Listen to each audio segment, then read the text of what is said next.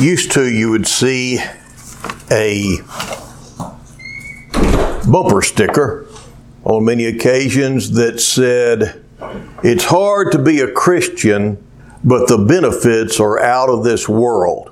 Well, the thing is, there's more to it than that.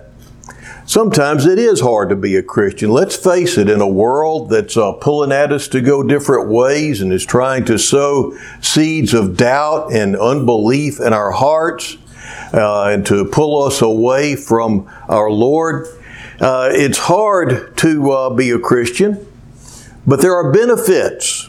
Lots of companies offer benefit packages, and there'll be sometimes the benefits are worth as much as what they're being paid with health insurance and retirement programs and all the different things that they offer. But the kingdom of God's benefits are wonderful. And it's not just a retirement program. They offer benefits, and the kingdom of God offers benefits. Our Lord offers benefits, yes, in the future, but also in the here and now. And we've been looking at the 103rd Psalm, where David has told his soul to bless the Lord. And then he says, "Bless the Lord, O my soul, and forget not all of His benefits." And these are benefits that are ours today. And I'm just going to list them here for you. Who pardons all your iniquities. We talked about that last week. Who heals all your diseases. Who redeems your life from the pit. Who crowns you with loving kindness and compassion. Who satisfies your years with good things, so that your youth is renewed like the eagle. Those benefits start in the here and now. Being a Christian is not just getting some sort of a fire insurance policy. It has to do with living in a right relationship with our Creator. And because of that, more in tune with His creation than we would ever be. And some of the benefits that he doesn't list here, but they are tied into that, are peace of mind, are just knowing that we have a hope that cannot be taken away from us. There are just so many benefits. But today we're going to be looking where he says, who heals all your diseases. We read in two different passages, one in the Old Testament, in the gospel, not the gospel, but the book of Isaiah. And sometimes, I learned this past week, Sharon told me that sometimes Isaiah is referred to as the fifth gospel. And I can see that because his crucifixion and the work that he did on the cross are laid out there. 700 years or so before he went to the cross, Isaiah described what was going to be happening. And so we look to Isaiah to find out about our Lord and Savior, Jesus Christ. And I don't know if you've noticed, many times in the New Testament, the Old Testament is quoted. And it helps us to understand how we should be looking at the Old Testament. And here we see Peter in our reading today, referring back to what Isaiah said, and he says, by His stripes we are healed. And yes, that does mean healing from our sin sickness, but it also means healing now. Because it was the fall that brought sickness and things like that into the world. And when we are restored in our right relationship with Him, then there is a healing in a relationship, and then there's also healing available from God. Physical healing, emotional healing, all sorts of healing. Healing for the brokenhearted, even, it says. Well, this is a very important thing to me because it's a part of my salvation story. Some of you have heard it. Most of you have not, though. When I was a little boy, I wound up running a fever every afternoon. They didn't know what was going on. They put me in the hospital and stayed there a week. They sent me home, said, he's weird, maybe he'll grow out of it or something like that. They couldn't find out what the problem was.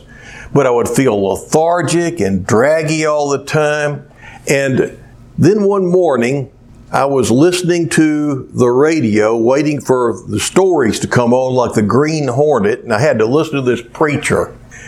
His name was Oral Roberts. Some of y'all remember him. But he was talking, and he said, now, if any of you are sick, I want you to lay your hand on the radio as a point of contact, and I'm going to pray for you, and the Lord will heal you. I was a little kid, about 5.5 years old. I didn't know any better, hadn't been taught any different, so I did what this grown-up told me to do. And I went over there and I put my hand on the radio, and he prayed, and it was like electricity went all through my body. And all of a sudden, I felt great. And I never had any problem with that again. Now then, some people would try to explain that away. I knew at that moment God was real, that God answered prayer, and that God had healed my body. And I didn't have that problem again. So, fast forward 20 years, and I'm trying to rationalize things away and be an intelligent human being that is living in a scientific world that's a closed system where there's no intervention from the outside, that if there was a God, He set this world to spinning, and now He's just looking down saying, y'all be careful now, I hope you make it. And that being about it, that's about, and that all religions really were, all the major religions were really about the same thing. I was trying to buy into that, but I had a hard time doing it. And I really wanted in my heart to say, there is no God. This is all there is. But I could not, because every time I would start to go that way, I would remember that moment when I was touched with God's power. And I would also remember something else in my hometown of Cleveland, where there was a little girl. She was the younger sister of a classmate of mine, and she was diagnosed with bone cancer in her pelvic bones. And she was a little kid, and it was just so tragic. Her father had gotten saved. He was an alcoholic shade tree mechanic who got saved and came to know the fullness of God. And he started a little church. And he had done this before she was diagnosed with cancer. And so his church gathered and they prayed for this little girl. They just sent her home to die. They didn't have all this chemotherapy and stuff back then. And lo and behold, she got better and better and better, and she got well. And this little girl that wasn't supposed to make it a year was still walking around in Cleveland whenever I was there trying to say there is no God. And then I would remember, if there wasn't a God, who answered that prayer? So I believe, interestingly enough, my first church assignment while I was still in seminary was at a church that was filled with people who had come to know that Jesus Christ is the same yesterday, today, and forever. And that the things that we read about in the Bible really are so. It's not something that's just kind of evolved into something else. And because they believed, when we prayed together, people got healed all the time. It was amazing. And so that was confirmed along with a whole lot of other stuff. But I haven't seen it much since then, even when I preach about it and teach about it. But so why is that? I think we don't see much of this happening anymore because we just have been taught not to see it, like I was at one point in my life. But I'll tell you, many times people pray and God heals, and they just don't give Him the credit. He's answered their prayer, but they won't recognize His answer to prayer. They say, well, the doctor's got me well. And that's not what's happened. They asked the Lord to forgive them and then immediately forgot about Him. But He didn't forget about them. He answered their request. But He gets no glory because nobody's looking for an answer to prayer. In fact, because we've been taught that God doesn't do miracles anymore, we don't look for them. And if we looked for them, we'd see them around ourselves all the time, every day, because He does things to preserve us, to keep us. We don't have faith. One of the reasons why we don't see many miracles today in our own lives is because we just don't have faith. And we see all through the New Testament that God moves in answer to faith. It says in Mark, the 6th chapter, the 2nd through the 6th verses, when the Sabbath came, He, speaking of Jesus, began to teach in the synagogue, and the many listeners were astonished, saying, where did this man get these things? And what is this wisdom given to him, and such miracles as these performed by His hands? Is not this the carpenter, the son of Mary, and brother of James, and Joseph, and Judas, and Simon? Are not his sisters here with us? And they took offense at Him. Jesus said to them, a prophet is not without honor, except in his hometown, and among his own relatives, and in his own household. Now listen to this line right here. And He could do no miracle there, except that He laid hands on a few sick people and healed them. And He wondered at their unbelief. James, Jesus' brother, says later on in James, the 1st chapter, the 5th through the 8th verses, but if any one of you lacks wisdom, let him ask of God, who gives to all generously and without reproach, and it will be given to him. Now listen to this. But he must ask in faith without doubting, for the one who doubts is like the surf of the sea, driven and tossed by the wind. For that man ought not to expect that he will receive anything from the Lord, being a double-minded man, unstable in all his ways. So, if you're asking and you're not asking in faith, don't expect the Lord to answer. Boy, you're really not expecting the Lord to answer anyway, are you? You're just saying words. So, but then, if you do believe, there's another section to this, and that is you must ask. Some people are too proud to ask. They'll know God can, they'll know God will, but because of pride, they just want to tough it out on their own. So we don't ask. And Jesus says, ask, and it shall be given to you. And again, his brother James says, you do not have because you do not ask. Sometimes I see children who just don't want to ask. They want a hint. They'll come up and say, I sure am hungry. But they won't say, would you give me something to eat? They won't ask. They'll just make a statement. I sure am thirsty. Would you like a glass of water? I'm sure thirsty. But they won't ask. And some of us, just like our children, or as God's children, don't want to ask. So, you ask not, or you receive not because you ask not. You don't have because you don't ask. Well, let me tell you, God does still do miracles. God does still heal. And after the doctors and the nurses have done all that they can do, and after we have used all the latest technology and taken all the newest drugs, healing has to come from the Lord.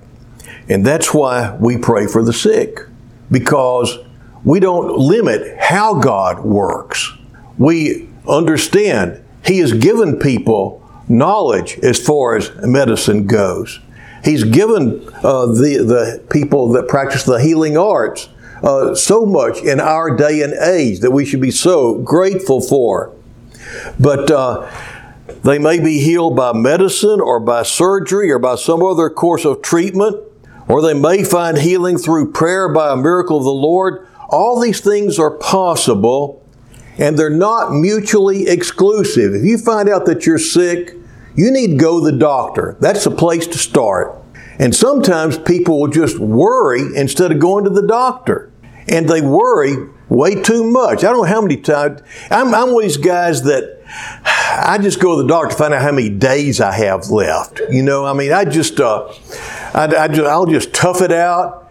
And then I'll finally go to the doctor and he'll turn out, oh, that's nothing, man. And I remember I'm not going to go into details, but so many times I have just thought that it was all over and just went to get confirmation, more or less. And then discovered that it was just an inflamed nerve. Take this pill for 3 days and then it's gone. My goodness, there I'd been worrying for 6 weeks about how this stuff was spreading. And it was just a pinched nerve that was able to get fixed so easily. My goodness. God uses doctors. God uses medicine in any means He deems right in any particular instance. That's not our call. We don't tell Him how. We just need to ask. Okay? So what we are called to do is, first of all, if you're sick, ask in faith and obedience for the Lord to heal you.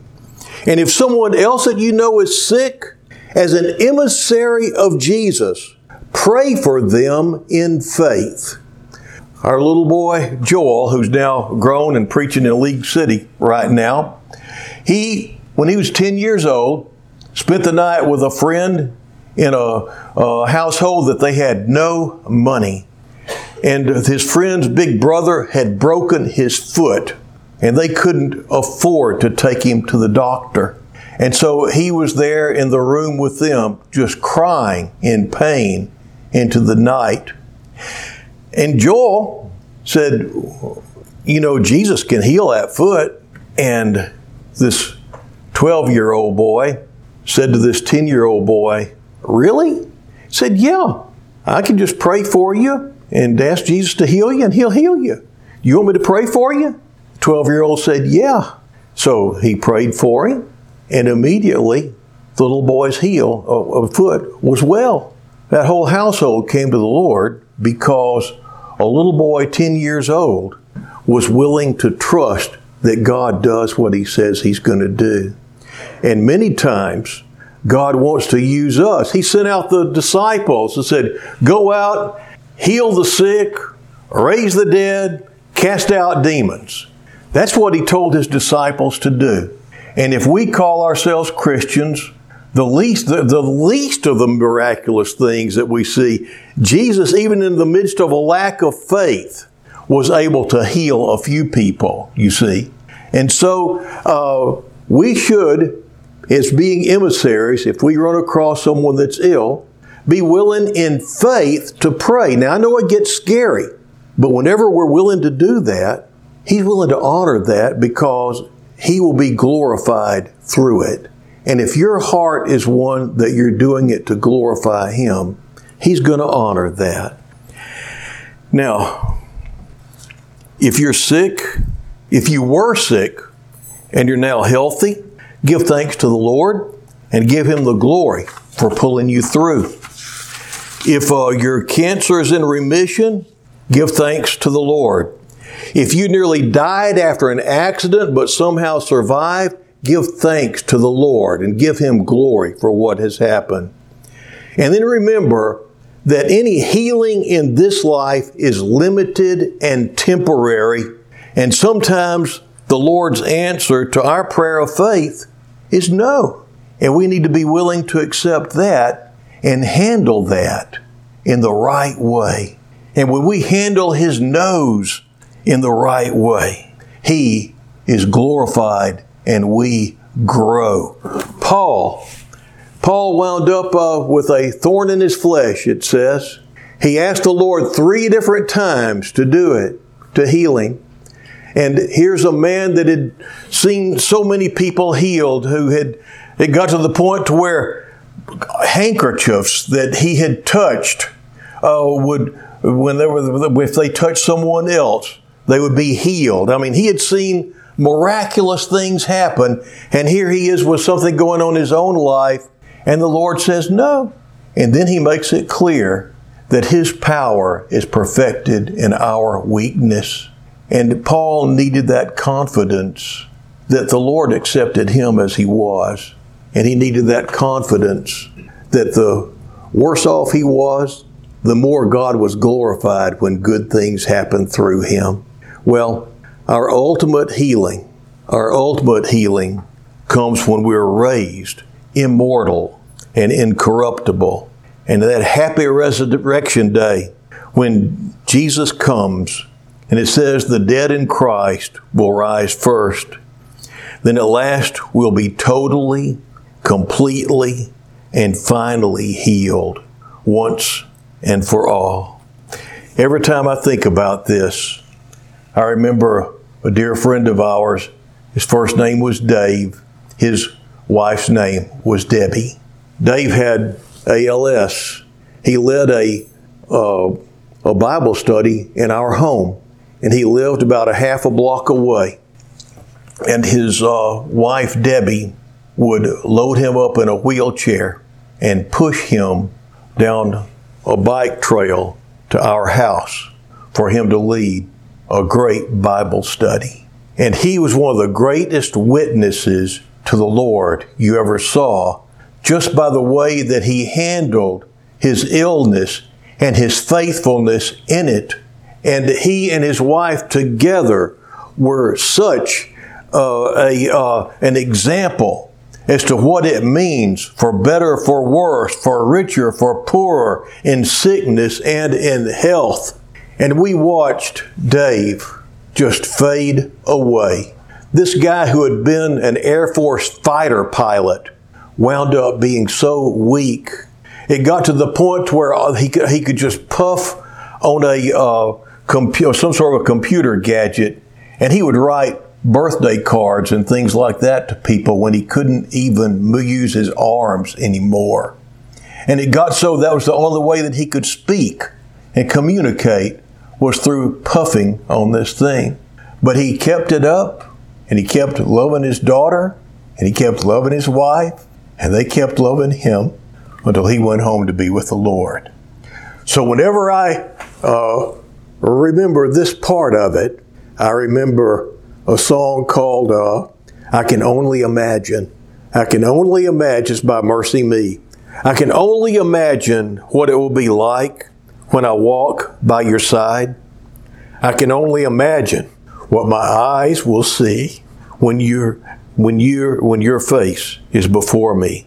I can only imagine. The chorus, surrounded by your glory, what will my heart feel? Will I dance for you, Jesus, or in awe of you be still? Will I stand in your presence, or to my knees will I fall? Will I sing hallelujah? Will I be able to speak at all? I can only imagine. Well, first time I heard that song, I thought, Dave can dance now. Dave can dance. People say, do you believe in divine healing? And I'd have to say, it's the only kind. In the name of the Father, the Son, and the Holy Spirit. Amen. Let's pray. Lord, as we bow before you at this time, we just pray for you to give us the faith to believe that the things that you did back then, you want to use to bring glory to your name in this world today that needs you so much and yet has turned its back so far away from you. Give us faith that we might manifest your glory in this world. In Jesus' name we pray. Amen.